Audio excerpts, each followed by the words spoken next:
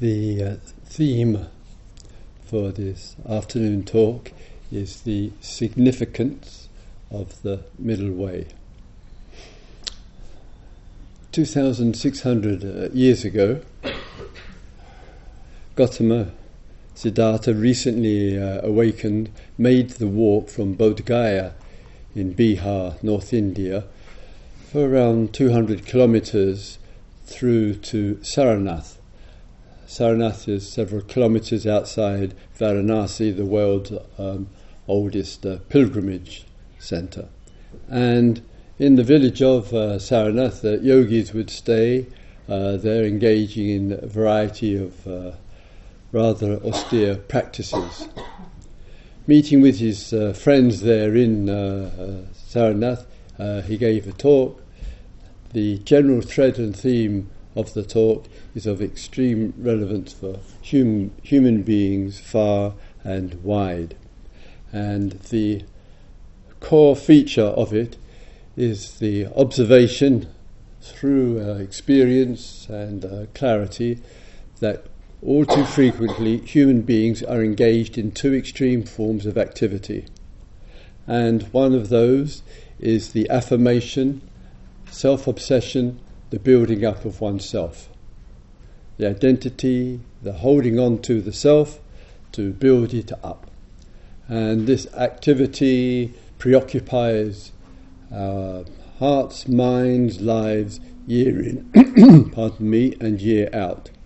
And the other, which is the swing in the opposite direction, human beings are frequently engaged in putting ourselves down. The rejection, self-rejection, the blame, the fault-finding, the feeling not being good enough. So the outcome of that is that there is a swinging, so to speak, backwards and forwards between trying to build ourselves up into the field of self-importance and finding ourselves struggling and with difficulty through the putting of ourselves down. The middle way is the radical, fresh alternative to living in those extremes. So the body of that teaching, which flowed on afterwards, keeps faith with that. And that's what I'd like to speak to you a little bit during the course of this talk. In relationship to this exploration of the middle way, there are a variety of ways that this can be addressed. And sometimes in the culture that we live in a variety of polarities, fragmentations, distortions of the perception, in which, as I mentioned, we swing backwards and forward between one way or the other. This leaves us with little peace of mind, little wisdom, and little clarity. So first, let's just address for a few moments the building of ourselves up. There is a very strong encouragement in the society towards this. It shows a lack of clarity and wisdom, if I may say, and the way that we do that so often is we engage in activities. The self has a strong investment in the outcome of those activities, and the intentionality behind all of that is that which we do, that which we engage in. It's important for us, yes, it's important we feel for others, and there is a wish for the affirmation. There is a wish for the outcome of this to provide us with a sense that we are somebody and we are important there. But this view also carries with it, it's not clean, it often carries with it other intentionalities. We need proof, we need confirmation that we are successful, we need confirmation that we have achieved and accomplished something. And the way that we do that in the material world and in society is through two primary ways. One of those ways to accumulate the sense of being self-important is, of course, the affirmation of other people. We are reliant on her or his, their view of us, and that helps us to feel good about ourselves that we have achieved and we have accomplished. But in an obsessive and rather mentally ill society that we are living in, that there is so much comparison, there is so much competitiveness there, that others will reject others in order to feel good about themselves. And so the reaching out and the dependency on other women and men on this earth for confirmation and affirmation is risky. It leaves us very, very vulnerable, and that vulnerability either comes through the person rejecting what we say or what we do or the way we are, or the person shows no interest, they withdraw from us, they pull out their energies from us, and of course we're dissatisfied with that because we're not getting that affirmation, that confirmation, that appreciation that we so desperately seek. What a way to live. What a way to live, dependent on the states of mind of others for us to feel good about ourselves. Is it any wonder there is depression? Is it any wonder there is unhappiness, confusion, feelings of failure, dissatisfaction, when the consciousness, that's, as it were, you, me or other, is leaning, doing things in order to receive, in order to get something back? And in that movement it's still not clean, because in that movement that goes on with that, for some, may not be here, but all too often, is the intention with that movement to get affirmation. A proof of it is in materialism. Consumerism essentially is for those people who essentially have actual lack of self-worth. They do not feel good about themselves, and the outcome of that, the only way to do it is to have more. It's the means to fill the gap inside of oneself, that one is somebody, by more possession and more ownership. That gap cannot be filled, obviously, through that, and one only has to dig a little bit into the privileged, wealthy elite and into the middle classes and others, and to see, wow, the dissatisfaction, the stress, the unhappiness, and the accumulation of goods and the acquisition of them around oneself will not make a human being feel good. But we've been sold this package, the intensity of the individualism of the propaganda to make us feel good by being somebody, by being rich, by having more, is so intense that when youngsters, teenagers in the West were asked what is it they most want in life, and the answer was primarily 87% to be rich. This is the level of mental sickness, and no offer is no exploration, no understanding in the culture, very little, of what the middle way is. And is it any wonder that those intent on career, intent on money, intent on ownership, intent of the approval for others, keep finding again and again the doubts coming in. Keep finding at the other end of the spectrum, so to speak, that there is a feeling of failure, not being good enough, should try harder, should do more, and then I can be successful. And parents are contributing to destroying the lives of their children with this ideology. Parents have to have a really rethink, as well as us as adults, a real re-examination of what is the core messages I'm putting out to these children, and have I bought in naively and foolishly into the idea and the model of what success is. It ain't no success. And that swing, it can be so severe, that means on the end of the lack of self-worth, and the despair and the unhappiness which can come for some people. It can be so severe for people, both younger and older people. It leads to chronic anxiety, chronic self-doubt, lack of self-worth, sometimes to self-harming, suicidal thoughts and more. So somewhere between this affirmation of the self and the rejection of it and thinking one is going to resolve the other, somewhere we have to find the middle ground and the middle way between these two there. It's an immense undertaking, of course it is, but what we're being offered is not working.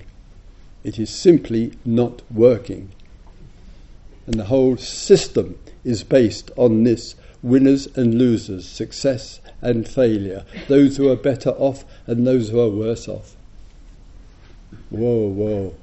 It's going to need a lot of questioning, a lot of inquiry, a lot of inner and outer change, because it cannot go on this medieval way of thinking there.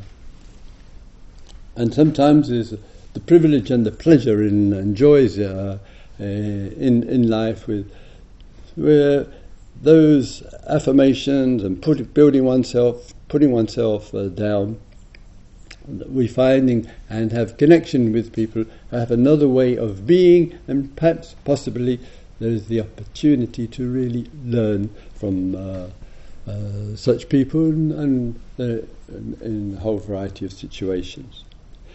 When we look to ourselves here, the vigilant aspect here, as always, with the self, and in the Western language we might call it ego, and sometimes we think of ego as inflating our self-importance as a kind of definition of ego. But in the ancient teachings, it is just as much ego in putting oneself down as building oneself up. And the Pali or Sanskrit word in this case rather expresses that rather precisely. And the word is aham, which is I, kara, activity. So the frequency of thinking and the frequency of use of the language of I there is aham kara. Therefore it is ego building. And this relationship or this activity of ego building, as I say, putting things up, it doesn't take much. It's like a house of cards, the building up. Take one card out and the whole thing can collapse. You can have the best job in the world, the best partnership in the world, you can have the best health in the world. It only takes a moment. It only takes no from somebody else. It only takes a small change in one's physical sickness circumstances and all that one has cherished and held and built up. Suddenly, whoa, there's the crash. Doesn't take much. This is a vulnerable world it's not a picnic. And therefore, in that which we engage in, and we have the opportunity here to engage in some valuable and important reflection.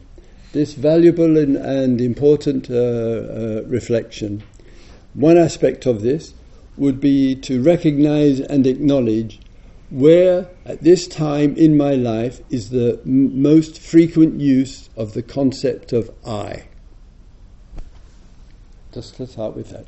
Where in my life is the most frequent use of the concept of I?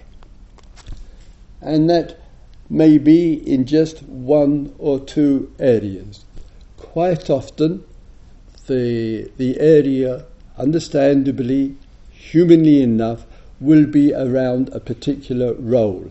You're a mother, you're a father, you're a brother, you're a sister, family members or whatever. So the I may, for some, engage a great deal in that.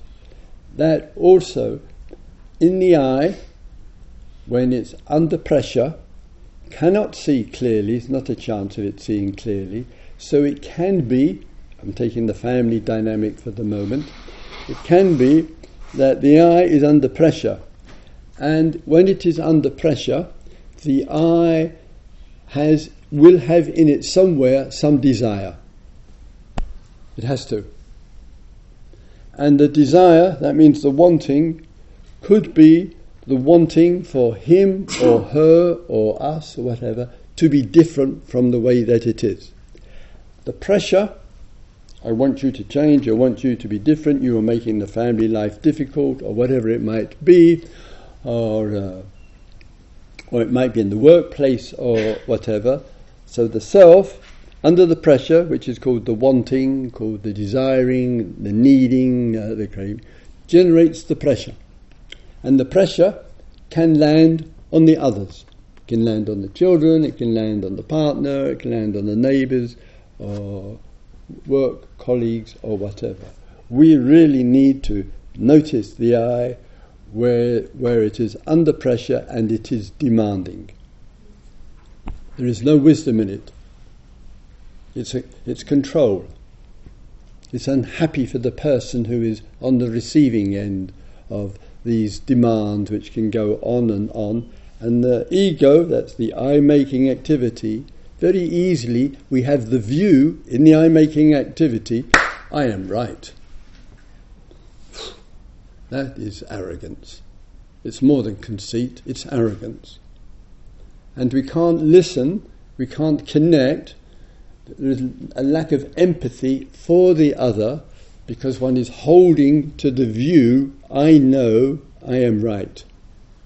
And that message, no matter what the content is, one might be technically, psychologically, mentally interpreting it correctly, but the self, with the pressure, with the demand that's going, even if it, as it were, right what you and I say, the pressure and the demand on the other, that is what will be the residue impression. You and I, we can speak till the cows come home in terms of stating facts. Facts are clearly they're important, but they are only effective when love and clarity and empathy is carried with them. But when they're carried with this ego, with this wanting mind, is it surprising that the person does not want to listen anymore and leaves you? They're fed up with your facts. And therefore the heartfulness, the communications there. And just on a side note, there is much conversations going on with women and men friends in the Sangha for some people about the ethics of bringing babies into this world. And in some of the sharings and communications, I'm speaking here as a teacher and as a father as well, that there are two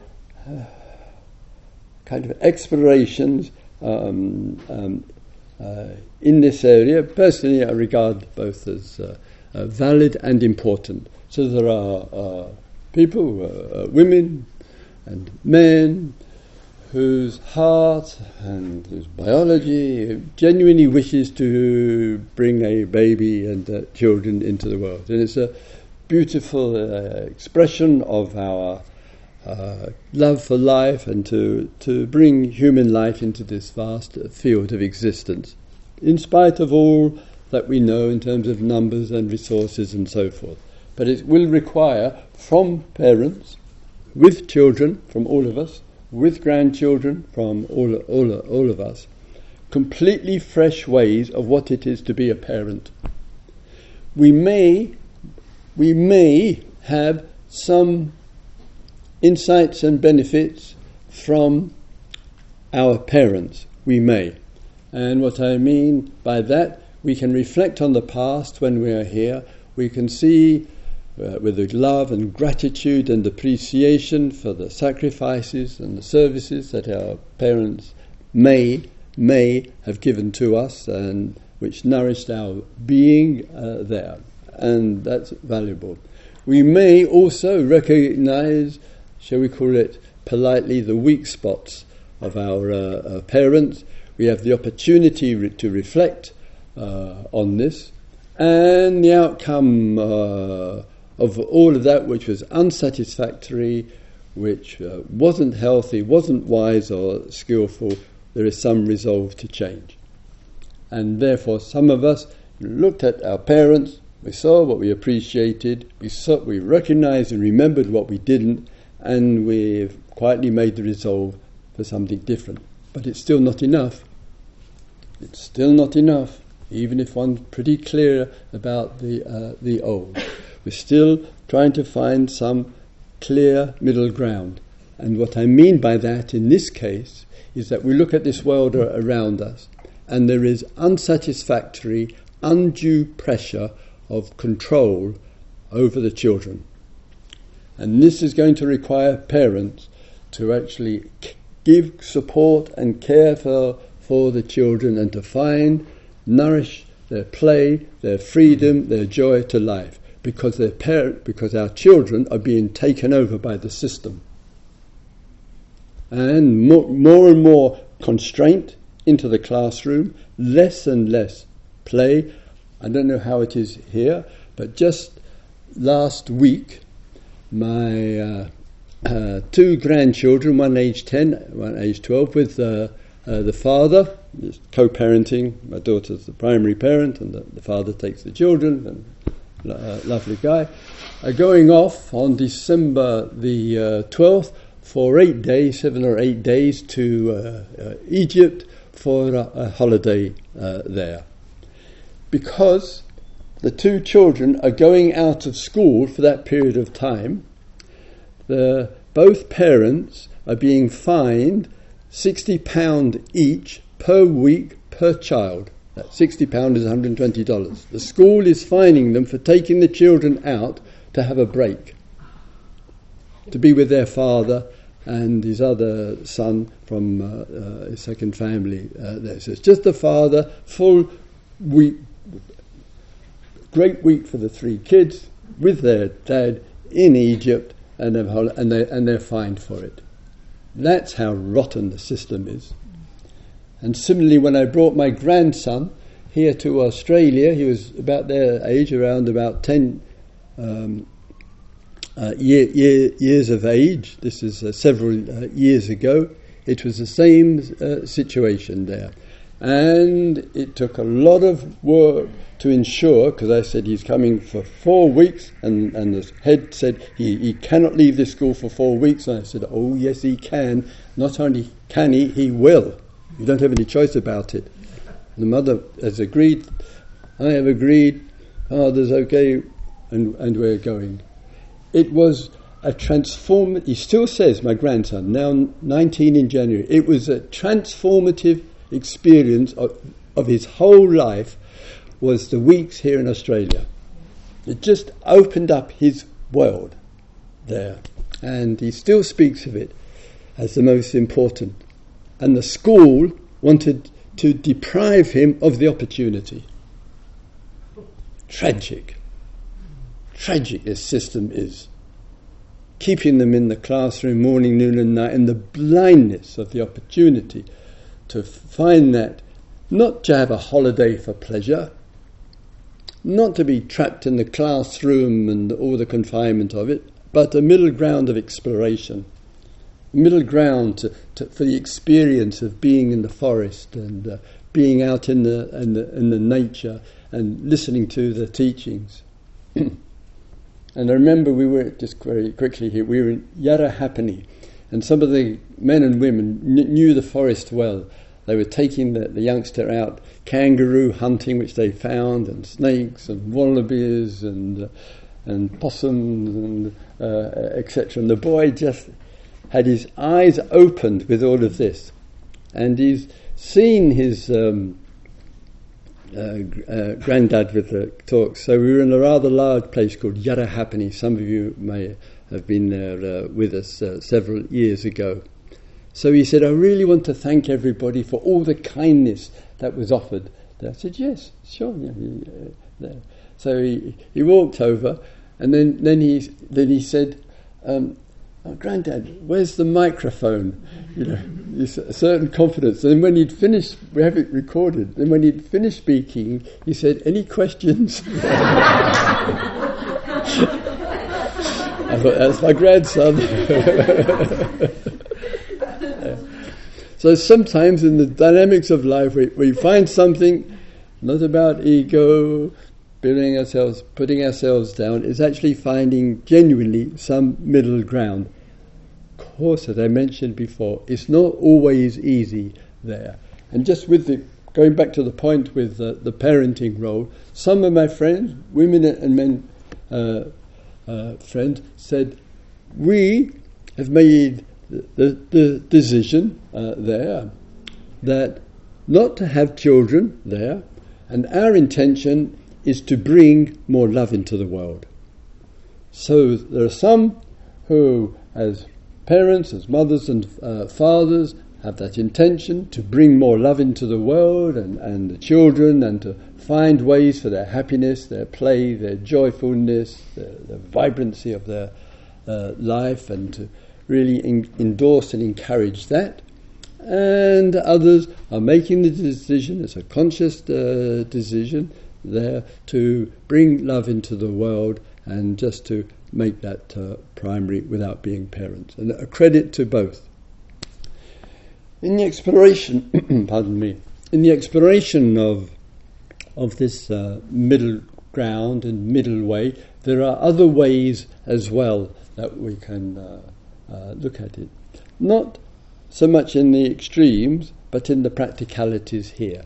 What I have in mind, we could say, the middle way is the living present, and to one side of the living present is the past, and the other side of it is the future. So we could regard that with the freedom to explore the relationship to what was and the relationship to what might be. And that relationship, in this case, to what was, is the ability to recognize what we see and appreciate, and to draw on the wealth of experience that we have in a whole variety of areas. It's so valuable at times. Our life is so often kind of moving on from things to the next things so quickly. We might be missing the opportunity, not for nostalgia purposes, but just to look back and say, okay, what did I learn from this? What were the insights? What can I draw from this experience to bring into the next experience? Because if we don't, we miss an opportunity for some real learning, or we haven't moved on from, and in not moving on from a situation, we will drag it along with us. For sure, we'll drag it along. If it's not resolved, it will drag along. Put it in the Eastern language, it will have its karmic consequences there. So it's quite a task to be reasonably well grounded and centred in the present. Regard that, shall we say, as a feature of the middle way, with the freedom to look to yesterday and to tomorrow. Yeah. Let's have a sip of the old water.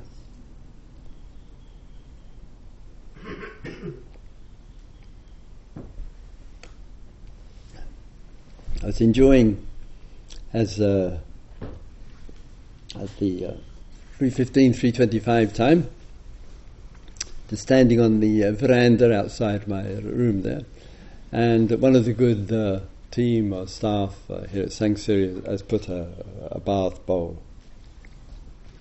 and the birds would come on the bath and look in, and then head first, it's only a small bowl, head first were diving in there, pulling the head out. Wow, this is great. Diving in again. Did it several times there. Then this bird went on the branch and shaking the body and letting the sun dry the body. Then another bird spotted, hey, that looks pretty good. And another bird would come and land and do the same kind of process. these things, these beautiful moments, we cannot buy. They are the gifts out of the nature. We've got to keep our eyes and ears open. And if our life can be receptive to the countless situations which touch us with joy, such as those small experiences, the consumerism is going to diminish so much in importance, because we realise it's not any kind of substitute for the natural joys of life, and that we find, and that is an expression of the middle way. It comes to us. It's like a gift of the gods, some might say, and to be touched and to be receptive to that, and so that the pleasures of life, the nourishing food, the music, the variety of sights, certain comforts and things, we can acknowledge and appreciate them. Of course, there's much of the pleasure of life to recognise, but we know there is no demand for it. That's all. We know much happiness can be without the demand on things and goods and money and success or whatever. It's just not the priority, because something else is valid and insightful for us. In the exploration of this area of the middle way, quite often with the inner and the outer for a moment or two, in a way, because the culture, the society, is a worldwide phenomenon, of course, of of the duality. And in this case, the duality is the separation of one thing from the other. It is a primary, constant viewpoint. So, in it as a primary, constant viewpoint, as they say, as you get off the underground train in London, mind the gap. That's the best thing that's ever come out of London Underground. Mind the gap. So, the idea, I don't buy the idea, but the idea, that everybody is the same, to me it's such a blanket stereotype kind of image. It just doesn't sit well, and it tends to avoid or neglect the value of all the diversity. The idea as well that we are all one genuinely can be helpful experiences, can help to lower the ego. We have a sense of the oneness of life. I would put that, valuable and important as it is, as one of the modest stepping stones to deep realization, but it's not the ultimate truth of things. And so we may have these experiences of the gap, big separations between us, between the nation state and the other, between families, with the person who is close to us. There is the gap there. Mind the gap.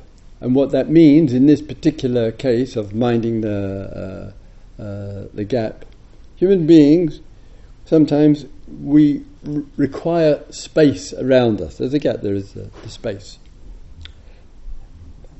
There can be real appreciation for that space which is with us and between us. So there is a sense, it's only a sense, there's no ultimate truth in it, of the self and the other, and there is some space. The poet Rilke, bless him, in his letters to the young poet, speaking of this, asked the young poet a very deep and profound question. Can we love the space between us? Mm-hmm. Can we love the space between us?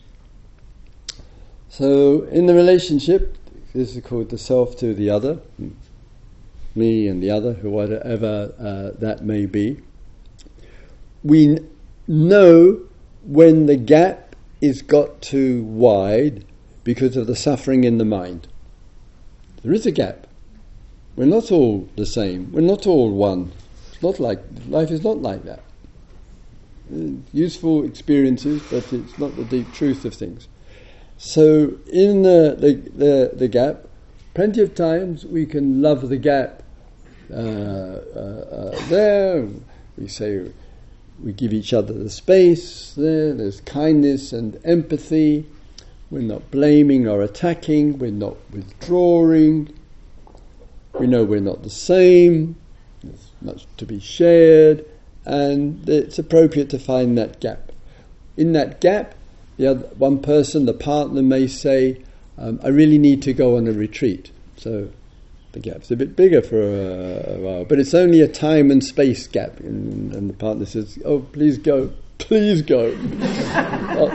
I'll pay your fare, whatever. I'll give the dana, whatever, etc." So there's an appreciation which is there, and the exploration of relationships there. One aspect of that is appreciation there, and it's a middle ground, so it's not so controlling, to give one another more space there, and to recognise the differences there, to be very supportive in the caring kind of way. It is precious, it is important, but when the gap is growing due to the reaction of oneself to the other, that's when one really minds the gap. And that can show itself, as mentioned, with blame and negativity, with fear and resentment, with disinterest and coldness and much, much more. And that gap, when that begins to widen, the image of the other and her or his or their image of oneself, the communication between two people in the real world has stopped. And it's been replaced with a false world, and the false world is relating to the image of each other, the picture we have of each other, the idea of who the other is. And we think and we believe that we are relating to the real of the other. We're not. We're relating to the stereotype or the image or the idea or the belief of the other. And the middle way is grounded in the real, in the authentic. And that would mean for us, as an exploration, if, let's say, you have a difficult conversation with another, it's hard to imagine going through life without difficult conversations. If you know anybody who's gone through life without a difficult conversation, please send them to me. I'll be on my knees bowing in front of them, etc. So life embraces the difficult. There can be the Buddhas of the Buddha. You'll still have difficult conversations. This is life. As I said yesterday, get real about it. And there's no room for the romanticism in all of this. So what I have in mind here is you have a difficult conversation. Doesn't matter who it is. And the conversation takes place, and at some point it comes to its end. The ending of the conversation is and the moments afterwards is as significant and as critical as the communication itself. Because at the end of it, it will leave the residue of an impression. And what is that impression? And if that impression has ego in it, that means holding, desire, fixed view, and shaping the mind, as it were, around that view, that impression will be carried. And when you meet her or him again the next time, you will not be able to see the person. All that will be seen is the arising of the memory of the image of what this person is like. And so much may have gone on in that person's life between now and then, that person may still be the same, but the image gets in the way in the view of the other, and they'll probably pick it up, they will probably feel judged before they've even opened their mouth, and there'll be a contraction. Carrying around a picture image of the other is living in self-image. Middle way is free from those extremisms. And as I say, it's a real practice. Taking the small example, a difficult conversation, can I just quietly breathe in and out when it's finished? Not hold to that picture and image, not decide this is who the person is, and therefore to remember, this is what happened in the communication today. So that there is space again, which then allows, keeping in touch with the authentic and the real, to move and be receptive, and possibly, no guarantee of course, of a communication with the other.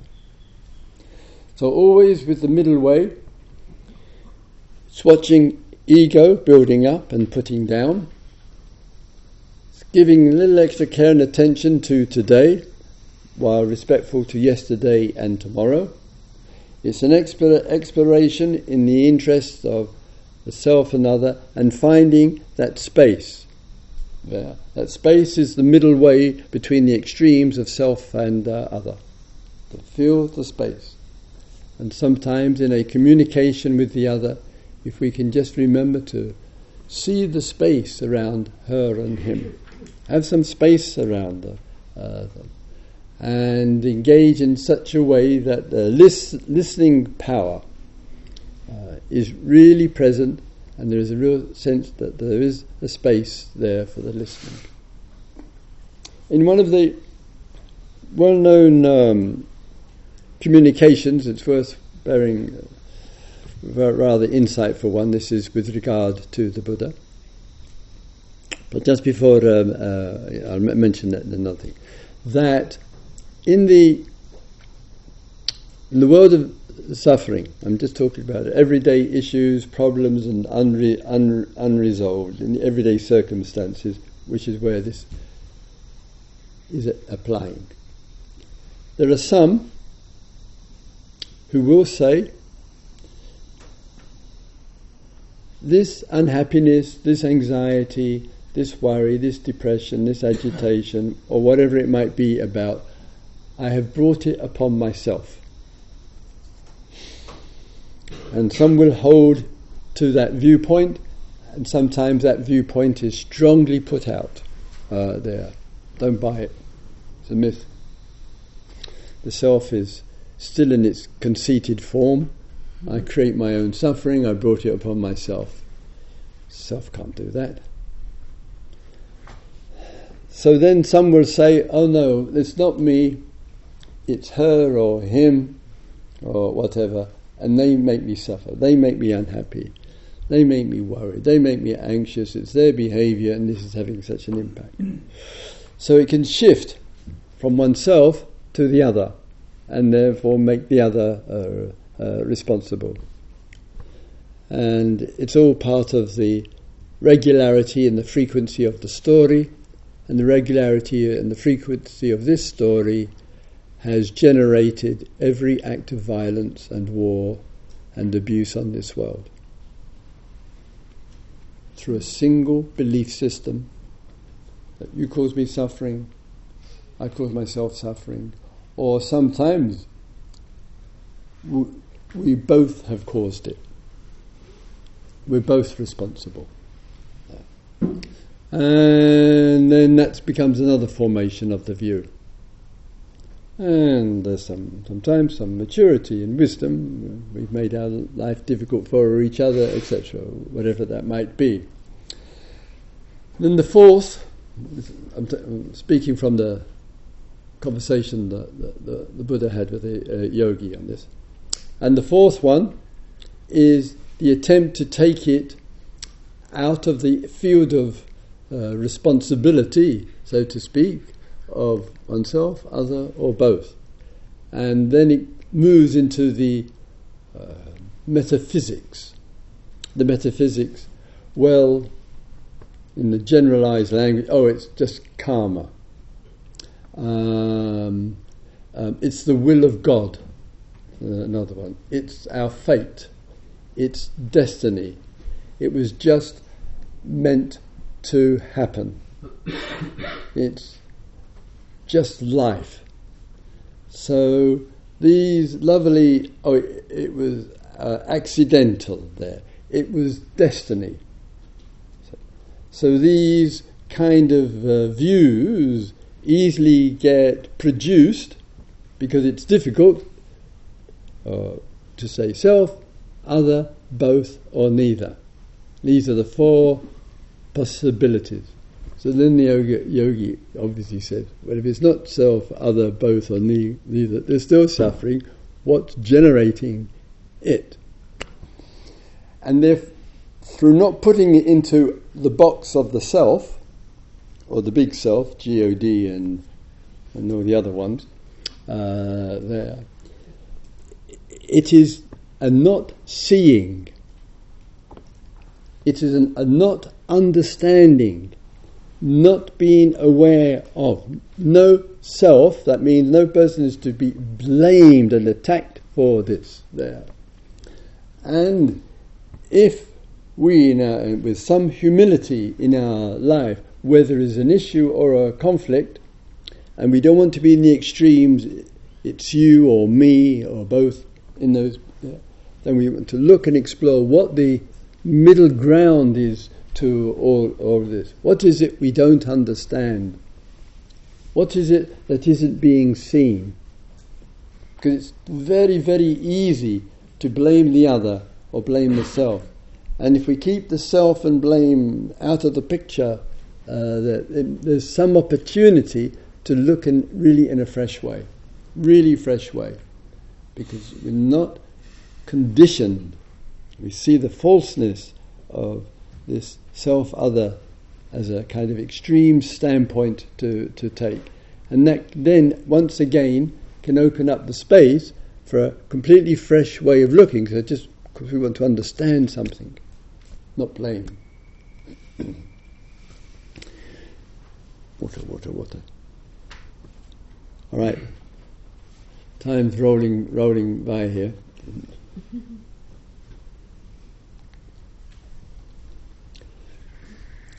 In some situations, when we have an experience and sense of kind of swinging backwards and forwards between things, and one of the extremes, once again, and you know it's an extreme, it's very simple, when a situation is yes or no, and you can't make your mind up.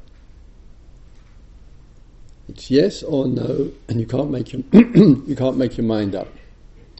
It's called a nightmare. And therefore there is a fragmentation in the being. Yes, I should say yes to this, but maybe I shouldn't, and I should say no.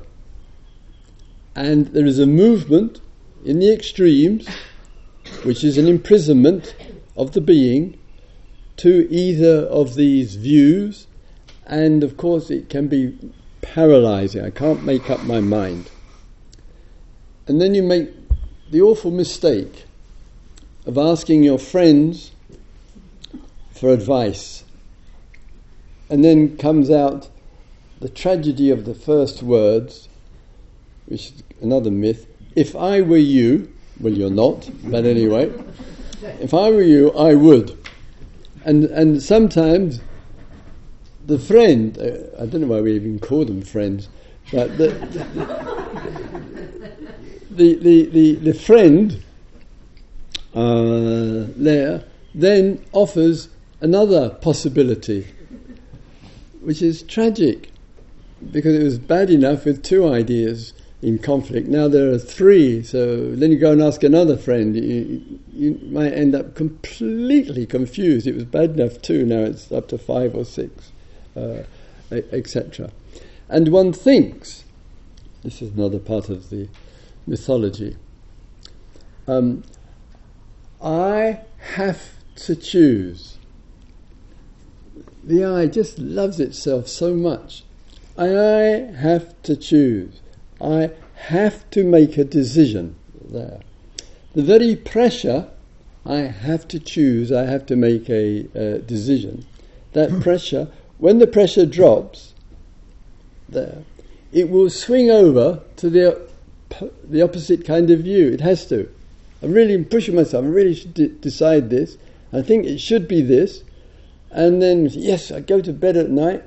I've made up my mind. I'm going to do this or I'm not going to do it, whatever it is. And you wake up in the morning and the old view is back with a vengeance. And there's in this polarity of the view, I should or I shouldn't. There.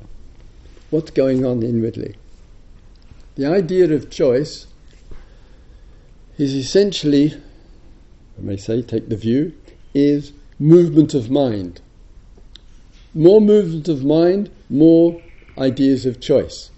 And we, back to consumerism, have been exploited to the nth degree to get our mind to keep moving, to keep being active, to create more choices. And the world cannot take human beings. We don't have the resources to fulfill all the choices that we keep producing there.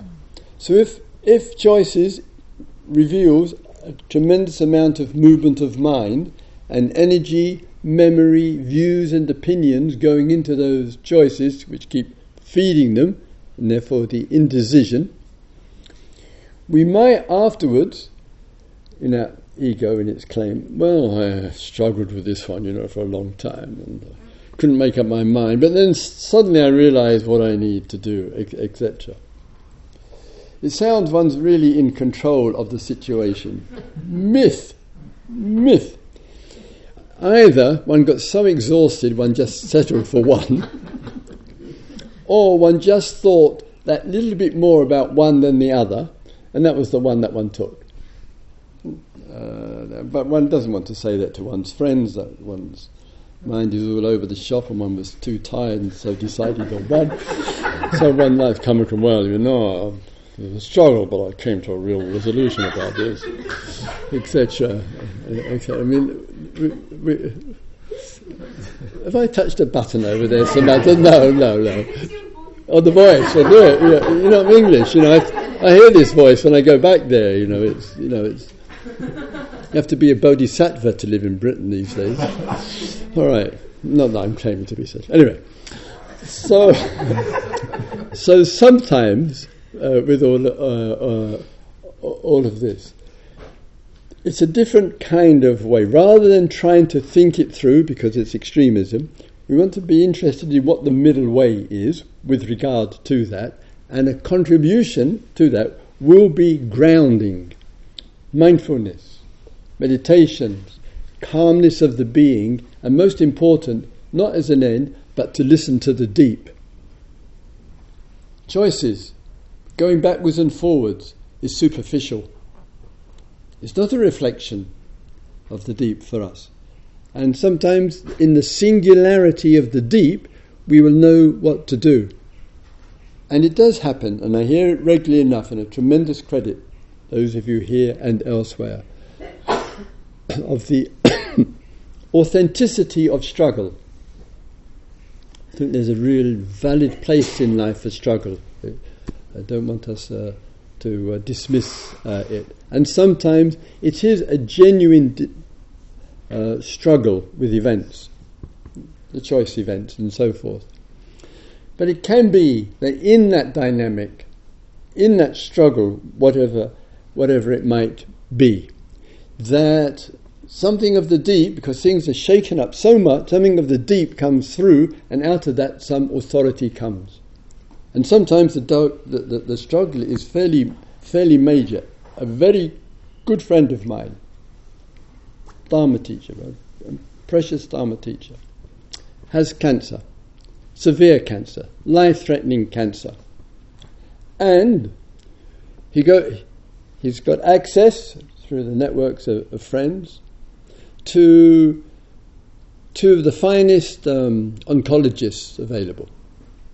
One oncologist says to him, you have to continue taking the chemotherapy. You have to continue this treatment. He's already lost most of his pancreas, which is one of the most dangerous of the cancer. You have to continue with this treatment. Do not stop at this stage. The other oncologist, with great authority, very well respected, says you have to stop this treatment. It's killing you. You have to have a break from it. You've got two significant voices, and your life is on the edge. That isn't easy to resolve. That isn't easy to say yes to this and no to that. And sometimes in life we can be right on the edge of those critical choices, and it takes some quiet authority with frequently stated reminder to all of us in life, with the initiatives that we have, with the middle way that we have. Nevertheless, we cannot guarantee the outcome. Whatever it might be about, we cannot be assured of the outcome of the consequences there. But we try to find the deep. We listen deeply. We're willing to struggle over our decisions. They may well, in some cases, be superficial, but some may be very deep in the being. And we want to listen to the deep singularity of the voice.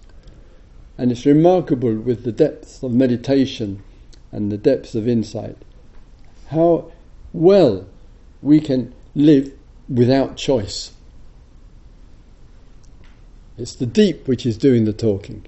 It's the deep which is moving the being. And there's very little movement with that. Therefore, very little wavering backwards and forwards, either this or that. And part of these, an essential feature of the teaching is to listen to the deep and respond, and that response moves itself through the vastness of the middle way. It's worth staying with. Okay, thanks for lending an ear. Let's have a quiet moment or two, shall we?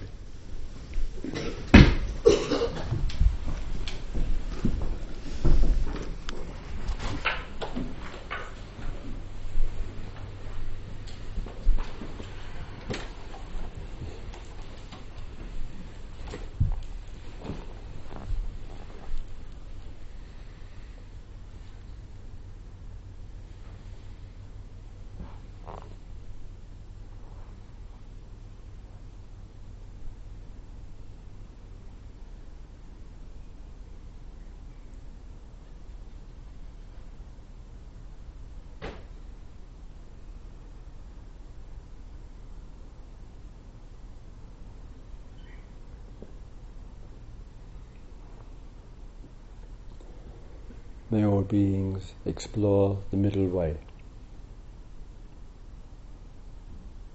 May all beings appreciate the joys and insights that can emerge from the expanse of the middle way.